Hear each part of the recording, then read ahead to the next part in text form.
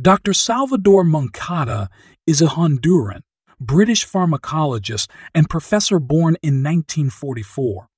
He studied medicine at the University of El Salvador and earned his doctorate at Royal College of Surgeons in London.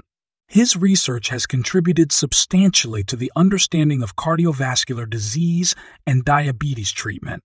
Dr. Moncada helped discover how aspirin works in the body, which led to the use of low doses of aspirin as a preventative tool in millions of people.